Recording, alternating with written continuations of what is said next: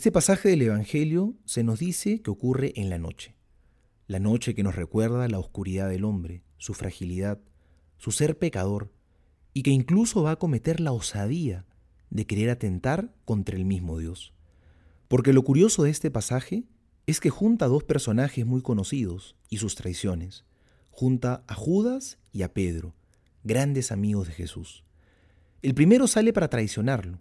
Del segundo, anuncia que lo negará 3 veces. Sin embargo, las actitudes de estos dos hombres contrastan con las de Jesús.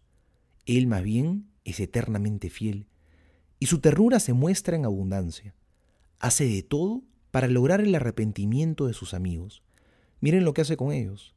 Les lava los pies, los hace cenar con él, se entrega a ellos en la Eucaristía, y a Judas, según San Agustín, le da el bocado de pan en muestra de su amistad. No lo recrimina, incluso en la traición lo llama amigo.